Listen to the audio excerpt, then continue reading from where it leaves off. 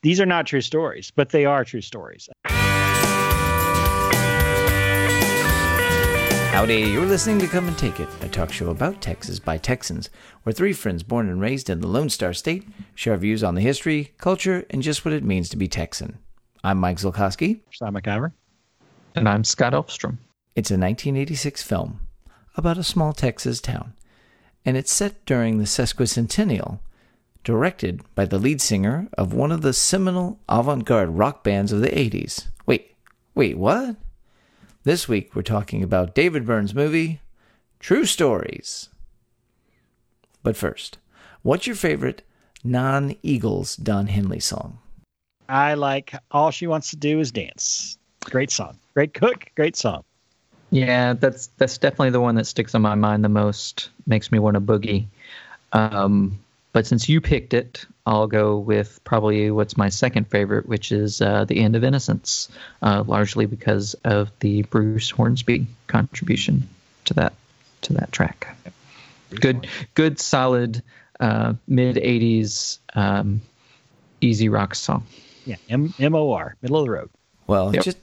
just because I truly hate my friend Sean McIver, I want to pick not only his most annoying Christmas song, but a song that is an Eagles song, Please Come Home for Christmas, which feels like a Don Henley song, but it's probably not.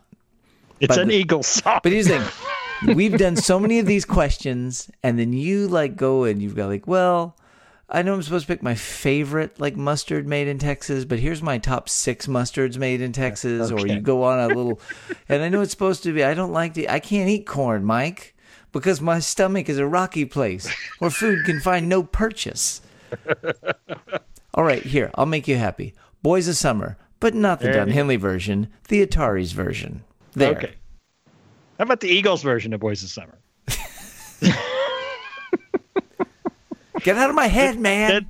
That they sang in Rio de Janeiro in 1998. They're in their endless world tours. It's the live reunion tour. It's the live version from the 1999 tour, man. Yeah, there you go. Oh my goodness. So today we're doing another one of our wonderful Come and Take It watches with you. Let's start at the beginning. Who are the talking heads? Who's David Byrne? And what is this movie? Now, if you have, and then also, I guess you would tell people where maybe they can find it, and then if they can, and then why they should watch it. Yeah. So the movie is called True Stories.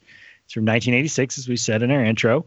It's directed by David Byrne, who was the lead singer of the band The Talking Heads, who is a very famous New York City-based early punk, avant-garde art rock band. If you don't know who the Talking Heads are, it's kind of hard to think people that don't know who the Talking Heads are. But if you've heard the song "Once in a Lifetime," "Burning Down the House," "Life During Wartime," "Psycho Killer," many great songs, many great songs. They just had a ton of fantastic songs, but they were very popular in the late 70s, early 80s.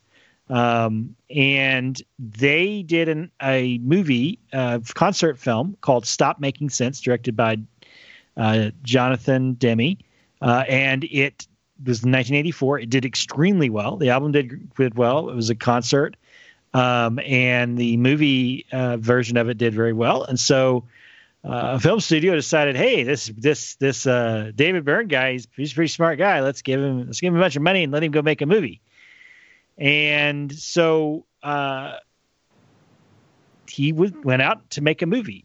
And so one of our favorite actors in the world is the actor Stephen Tobolowsky.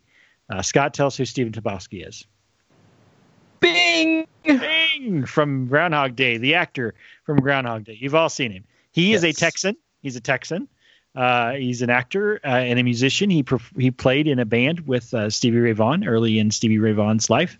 But he was an actor and a playwright. And he said recently in one of his podcast episodes that he and his girlfriend met David Byrne when they were invited to a private screening of Stop Making Sense. And Byrne invited them to his house, showed them a whole bunch, hundreds of drawings that he made, and he put up on his wall. And he said these were clippings that he had from scrapbooks from tabloids that he picked up as the band had been on tour over the past several years. And he wanted to make a movie based on the premise. And he said, what if all these stories are true? He asked Tobolowsky and his girlfriend to write a script, and based on those drawings from the tabloids that he'd read. And so Tobolowsky went back and they sat down and they said, well, we're from Texas.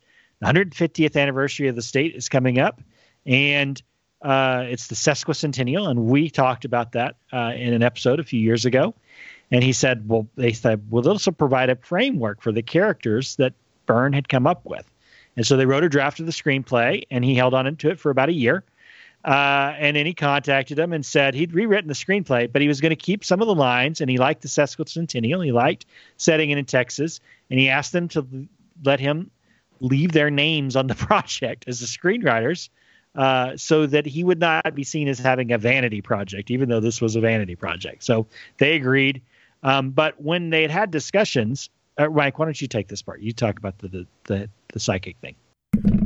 Yeah. So, but an interesting twist of this is early on, Tobolowsky's early talks with Byrne, he told him a story that where he had this psychic experience during college, and he described it as being able to hear, quote unquote tones that would tell him things about people. And David Byrne loved the story, so he incorporated it when he did his rewrite. And that becomes the basis of the character Ramon's psychic powers, and also the song Radiohead, which then later would inspire another group called Radiohead. Yeah. But that's a story for another day. Yeah. So they packed up and they went out to the Dallas area and began filming this movie. They filmed it in the Dallas suburbs of Allen, which Mike used to live in, and Plano and McKinney, which I live in, and Mesquite and Red Oak, which is south of Dallas. They also used mall scenes, filming the outside of the Big Town Mall in Mesquite, which is now defunct. It's demolished. But they did the interiors in the North Park Center, which is in North Dallas, and that's a mall that's still open. It's a pretty famous mall. I think one of the reasons they used that mall was because if you've been in North Park, the corridors are really, really wide, so they could probably do a lot of the sets and the tracking shots that they were doing. I'm going to tell you about the basic plot of this movie, and nothing that I say will actually spoil anything because it's a really weird movie. I saw this movie many years ago back in college. I loved it back when I first saw it. And I always kind of wanted in the back of my head, I think we should do this movie as a watches because it's set in Texas. It's about Texas. It's about a fictional small town. One of the most Texan films we've watched, I would say. It is one of them. Yeah. I mean, it's about a fictional Texas town called Virgil. And the town, he plays this stranger, this guy who drives into town in a 1986 convertible Chrysler LeBaron, which is wonderful. And he's wearing a cowboy hat and a shiny suit. And he's talking to people. It kind of has a documentary feel, a mockumentary feel in some ways, but it's a series of vignettes of little scenes that are kind of grouped together kind of thematically. I would say too, the other thing is that it is very we got into a discussion about this. You guys out there who've heard us talk about this shows, we talk about this stuff online to each other as we kind of build up this. But to describe this to somebody who is just bound and determined to have never seen it and not watch it, even though they're listening to a podcast about it, it has a look like it's very. To me, it was very proto, kind of like a proto Wes Anderson sort of like short film, like a very well produced slacker. Well, I mean, there's a certain, I don't know, I would almost say surrealism to the way this movie is put together, because it transitions very smoothly from, hey, here's a practical shot of a guy driving up to the mall in his convertible, to, okay, here's a rear projection sort of process shot of him driving down the road where he's not actually driving. He's sitting in front of the screen, and just kind of the way things are staged and edited together, it's realistic, but in a very odd sort of way, Yeah. I almost would say that it struck me that there was a lot of similarity to John Waters films, and especially in the choice of the color palette. Well, yeah, and it is a surreal. There's some surrealism, but it's a very subtle surrealism. It's a very subdued and understated surrealism, if that's even possible. But when you're thinking about the Talking Heads and David Byrne, that is something that's possible because of the nature of his character that he plays as a performer. He's very angular and very uncomfortable, and yet there's a level of that in this film.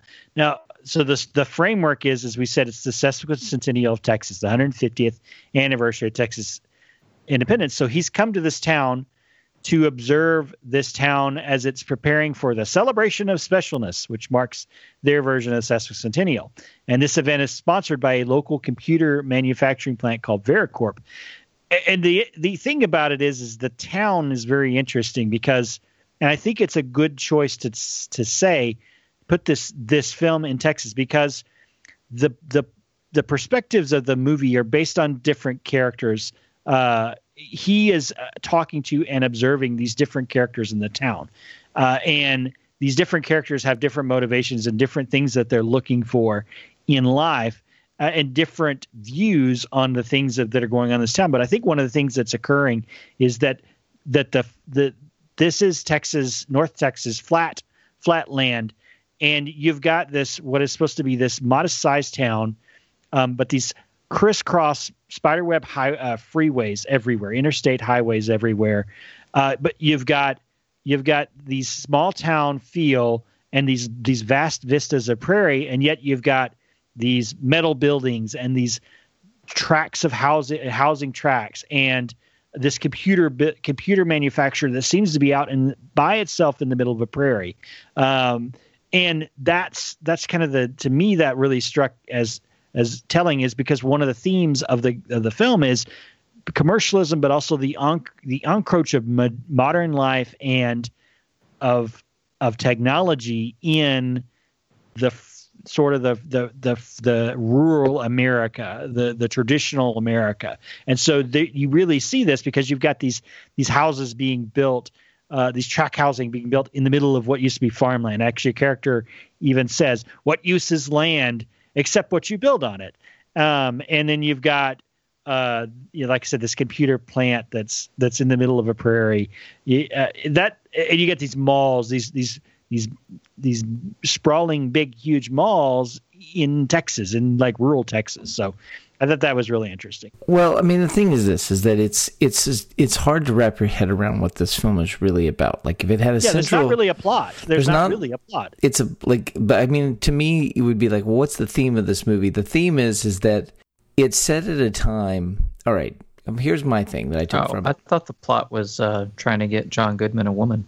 Well, that's true. Okay, so what is John Goodman's character? I mean, that's because it's a series of different characters, and like I said, we're looking at things. David Byrne's character is looking at things through their perspective. Well, okay, but I guess what I say this is, first of all, yeah, John Goodman, he's a delight. But I guess what I would just kind of say what's interesting is you're looking at the 150th anniversary of Texas, and here's this sort of innocent narrator that shows up in the story wearing a cowboy hat. And you notice he's the only guy wearing the cowboy hat. He's pretty much the most, the only, everybody else is just, they're all professionals. They're all wearing suits. They all have jobs. They're all people who are just like in this sort of small town of events of what's going on. And it's all about the fact that you go, oh, well, this is the prairie, the frontier of Texas, and it's all malls, and it's all like housing developments, and it's all people who work in factories or in technology manufacturing jobs, or like it's all just sort of about the fact that it's this. I think he intended it based on an article that I'd read that it's supposed to be not an ironic, sarcastic look at small town American life, that it's supposed to be sort of, this is actually what life is it's kind of a hyper realistic version of what life is like for people in small town America that are dealing with transformation and growing. It's not making fun, but it's very avant-garde. It's just it really fits his style. It's very existential. There's a lot of these strange non sequiturs or even just like these observations that he make that don't make a lot of sense, that are like, oh, what's he talking about? What's he saying? Like there's things, and every vignette has like a different theme and piece that, the parts of the to me, one of the most striking, there's a couple of things to me that I'll just throw out since, since you gave your rambling monologue, I'll throw out a couple of my thoughts on some things. It's like, one is like, there are very strange pieces of dialogue in this film. They're very unique characters. By the way, all that shoehorned in that is a bunch of songs he wrote, which he knew were going to be on the album and were used to promote, and then they could use parts of what they filmed for this movie to be music videos. So there's a commercialism part of this. There's a lot of kind of forced music song pieces in here, but to me, one of my favorite scenes is Spalding Gray is this commerce development person. There's this very odd and uncomfortable dinner where the husband and wife don't speak, but except to their children, except to their teenage children. They talk to the children, and it's like, tell your mother this, and the mother tells that, but it's just weird.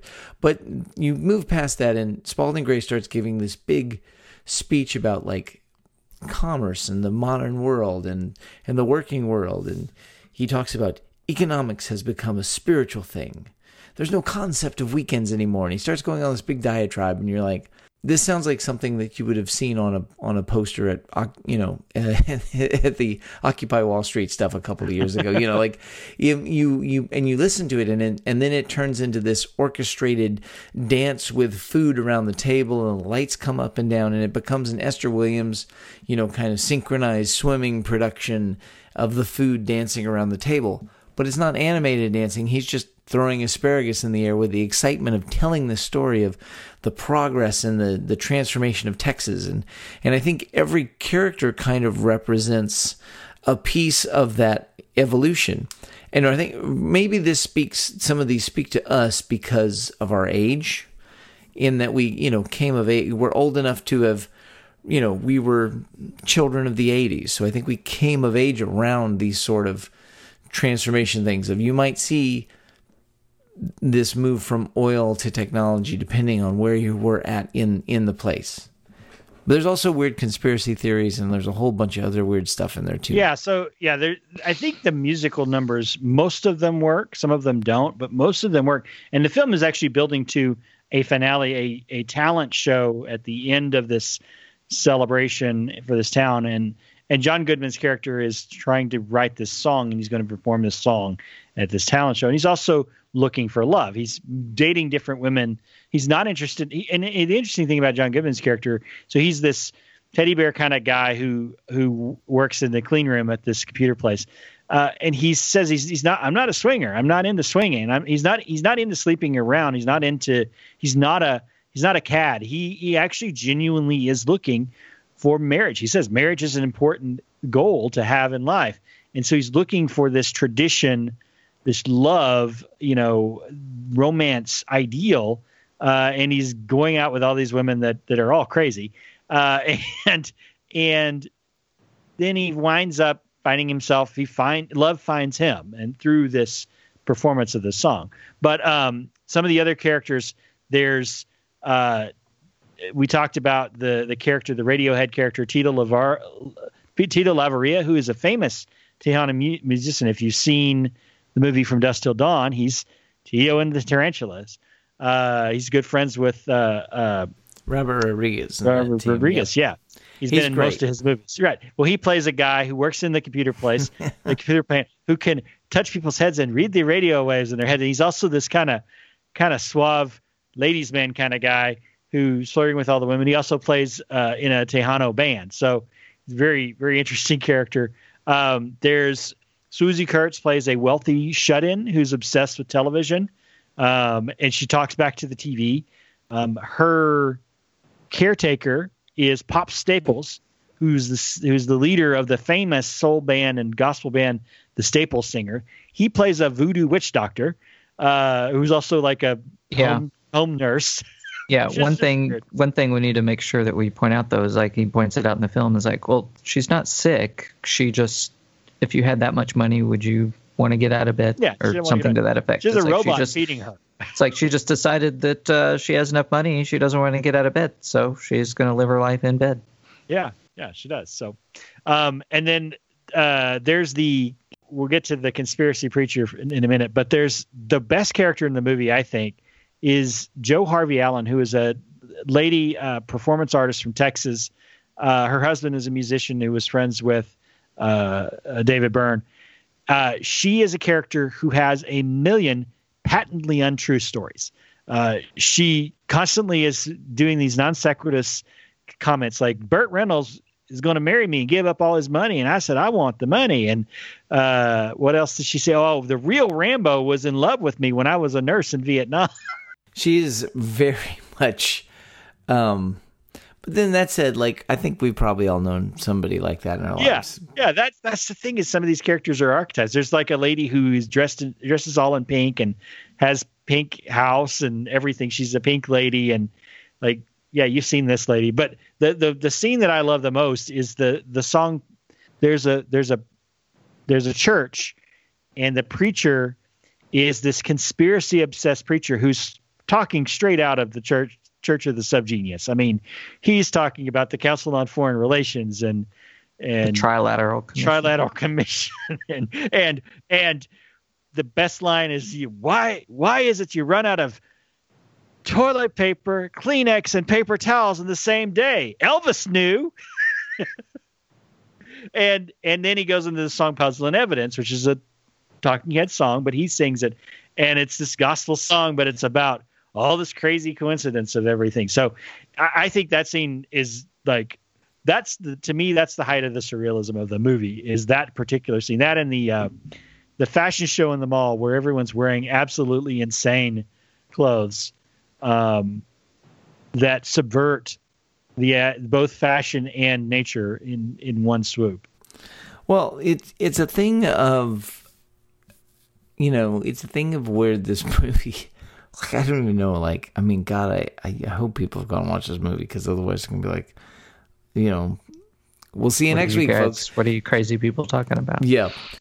There's an interesting point in the movie, too. So there's the narrative thread is that you keep coming back to John Goodman, whom the camera loves and who's just young and super charming in this. Ramon sends him to this healer guy. So he drives to this little house, and this guy's got this weird little, I don't know what you would call it, like a little altar, temple-y, is set up in his house. Makes him take off all the metal on his body, and he's like, I can tell you're looking for love. And he says a great quote. He said, often our true nature is not what we hope it is. And there's these weird little, like, it would be, if I opened a fortune cookie and read that, I'd be like, boom, thanks, fortune cookie. That's a good one. There's just these weird little moments and these weird little characters, and he weaves them together, he pulls them apart, but it's really amazing to me is that for a guy born in Scotland and raised in Maryland, he did a really good job putting his finger on a lot of interesting aspects of living in small town Texas. And not just Central Texas or North Texas, but South Texas and West Texas and East Texas. He touches on a lot of weird things without it being like Bernie, if that makes sense. Yeah, no, I agree. and for those who've seen Bernie, like, that movie is pure East Texas, and those characters speak to you loud and clear of who they are. This is different, and maybe you can help me break down and differentiate why these archetypes and caricatures don't feel so specific, but also ring true. I mean, I think there's not any finger pointing, and there is a degree of mockery in some ways to Bernie, especially to the Bernie character, right? I mean, there's genuine affection for Bernie, but there's a level of ridiculousness in the character. I think the other thing about this movie is that, so David Byrne is famous, like I said, for having he has the personality of an intellectual. He was an art school graduate who formed a rock band, and he's a person that was famous for not appearing comfortable in his own skin. You look at the angularity, you listen to the angularity of his music, just the awkwardness of the music in a lot of ways, or the giant suit in that movie talks making sense, in that concert scene where he's wearing this huge suit that's even sort of animatronic and that kind of moves around him. And yet in this movie, David Byrne's character is the only character, like you said, who's wearing a cowboy hat and wearing boots, and he's wearing those flashy suits. And yet he seems comfortable and happy because he seems genuinely interested in these people in this town. Mm-hmm. That's the thing, is that he seems like this is the place where he wants to be. I think that's the biggest thing. And like David Byrne, knowing about David Byrne doesn't seem to be happy anywhere. And yet here he is, this character he's created for this film wants to be a part of this town, wants to be. Yeah. Yeah. Go ahead, Scott.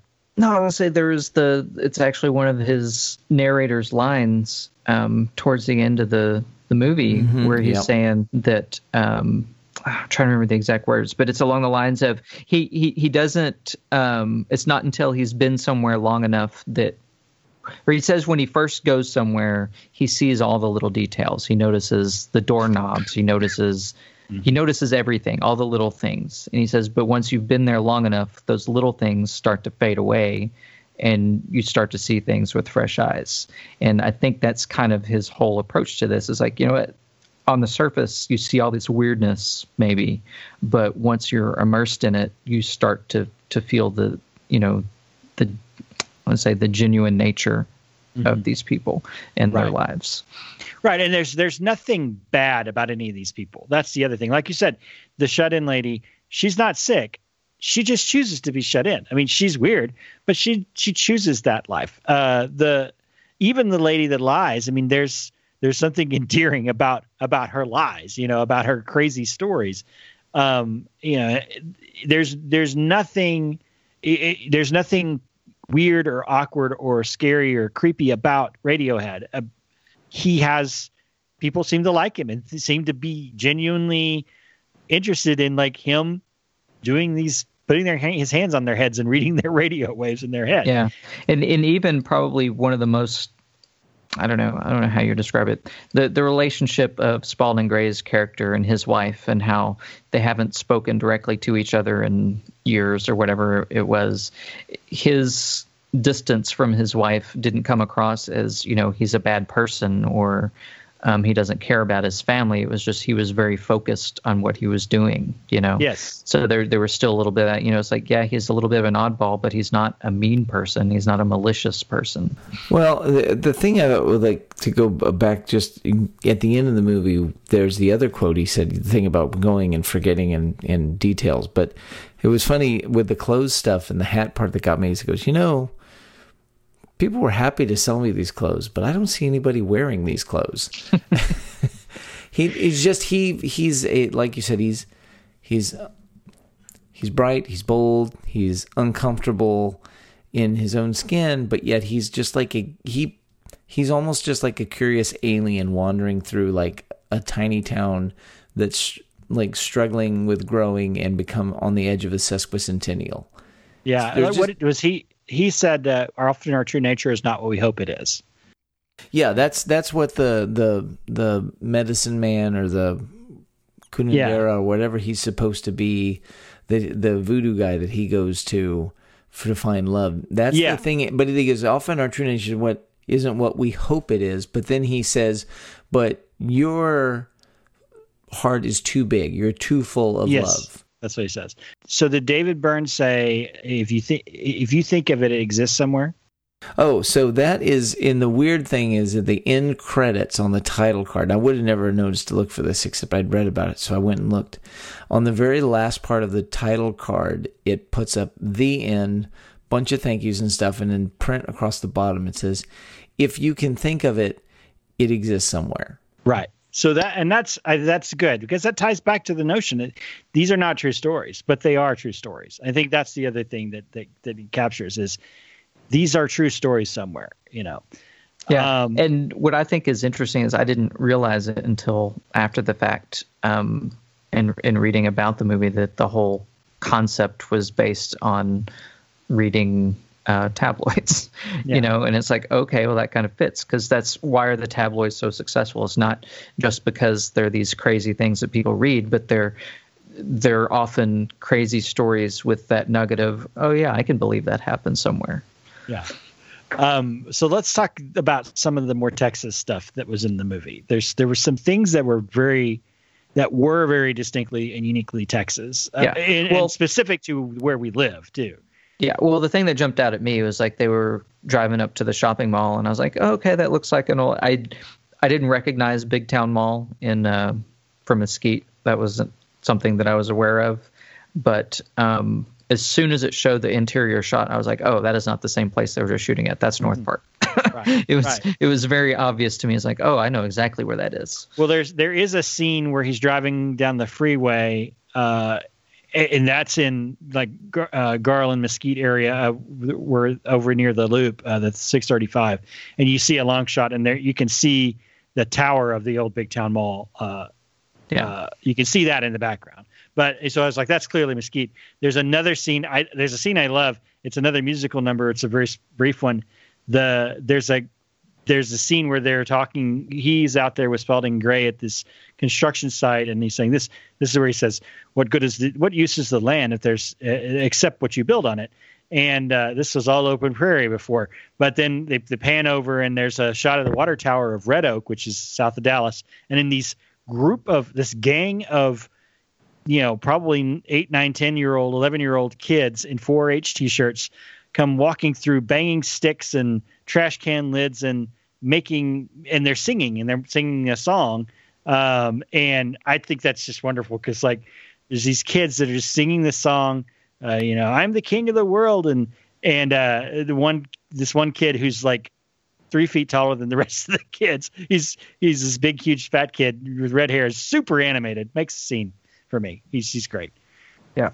The other thing that was, I don't know, it's the sort of self-deprecating thing that Texans are apt to talk about and say is during the talent show when Spalding Gray's character is introducing the whole thing, and he tells the story about God,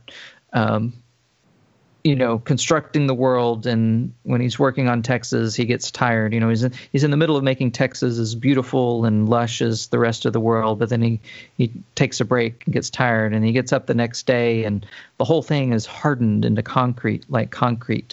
And he doesn't want to start over again. So what does he do? He gets the perfect idea. He just creates people that like it, that like to live there. And, it's like, it's that sort of self-deprecation of like, oh yeah, Texas is this inhospitable place. Why would you want to live there? Sort of idea. There's another scene at the beginning when David Byrne's introducing the movie, and he talks about Texas. He gives a 2 or 3 minute, very, very brief history of Texas. And they get first, all this land was covered underwater, and then the dinosaurs came. They didn't last long. And then he talks about that the native tribes called themselves the people. They called everybody else friends. That's where the name of Texas comes from. Yeah. The first Europeans in Texas were Spaniards. They offered the Caddo Indians a chance to be their slaves. The Caddo said no. It's very interesting. Just like it's a pretty decent recap, and it's very dry and moves quickly. Yeah. It gives you a good look at Texas. The other scene I love, it stuck with me for years. There's a scene where he says, Texas is the world's largest producers of metal buildings. Metal buildings are great. You don't even need an architect, just an engineer and a mechanic. Well, I like, there's a part, there's like, it's like there's the big corporate visitors like, look at that building. It's like a big box. Who knows what could be inside? No, it's very multi-purpose. It's a giant box. Yeah, that's right. That's how you put it. And it's like, yeah. And that I mean, but that's, you even today, if you just drive across South Texas and you just drive across these where there's prosperity struck, a lot of things are all built out of these just steel buildings because they cost almost nothing to put up. They're easy to insulate, and you make them whatever you want.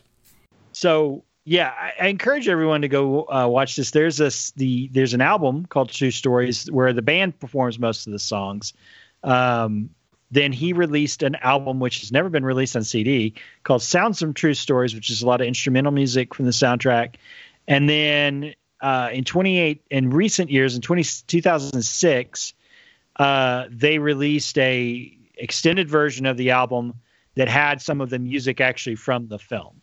And then last year, the movie had been on DVD for a long time. Last year, the movie was remastered with extra features for the Criterion Collection and released on Blu-ray. And that's where you can find it today. You can rent it on iTunes and on Amazon and on Vudu if you use that.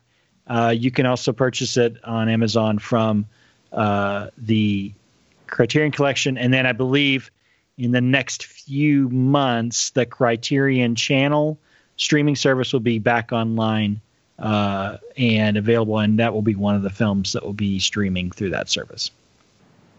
Yeah. So I wouldn't call this one of my favorite movies, but I think it's definitely interesting, and it's probably worth watching.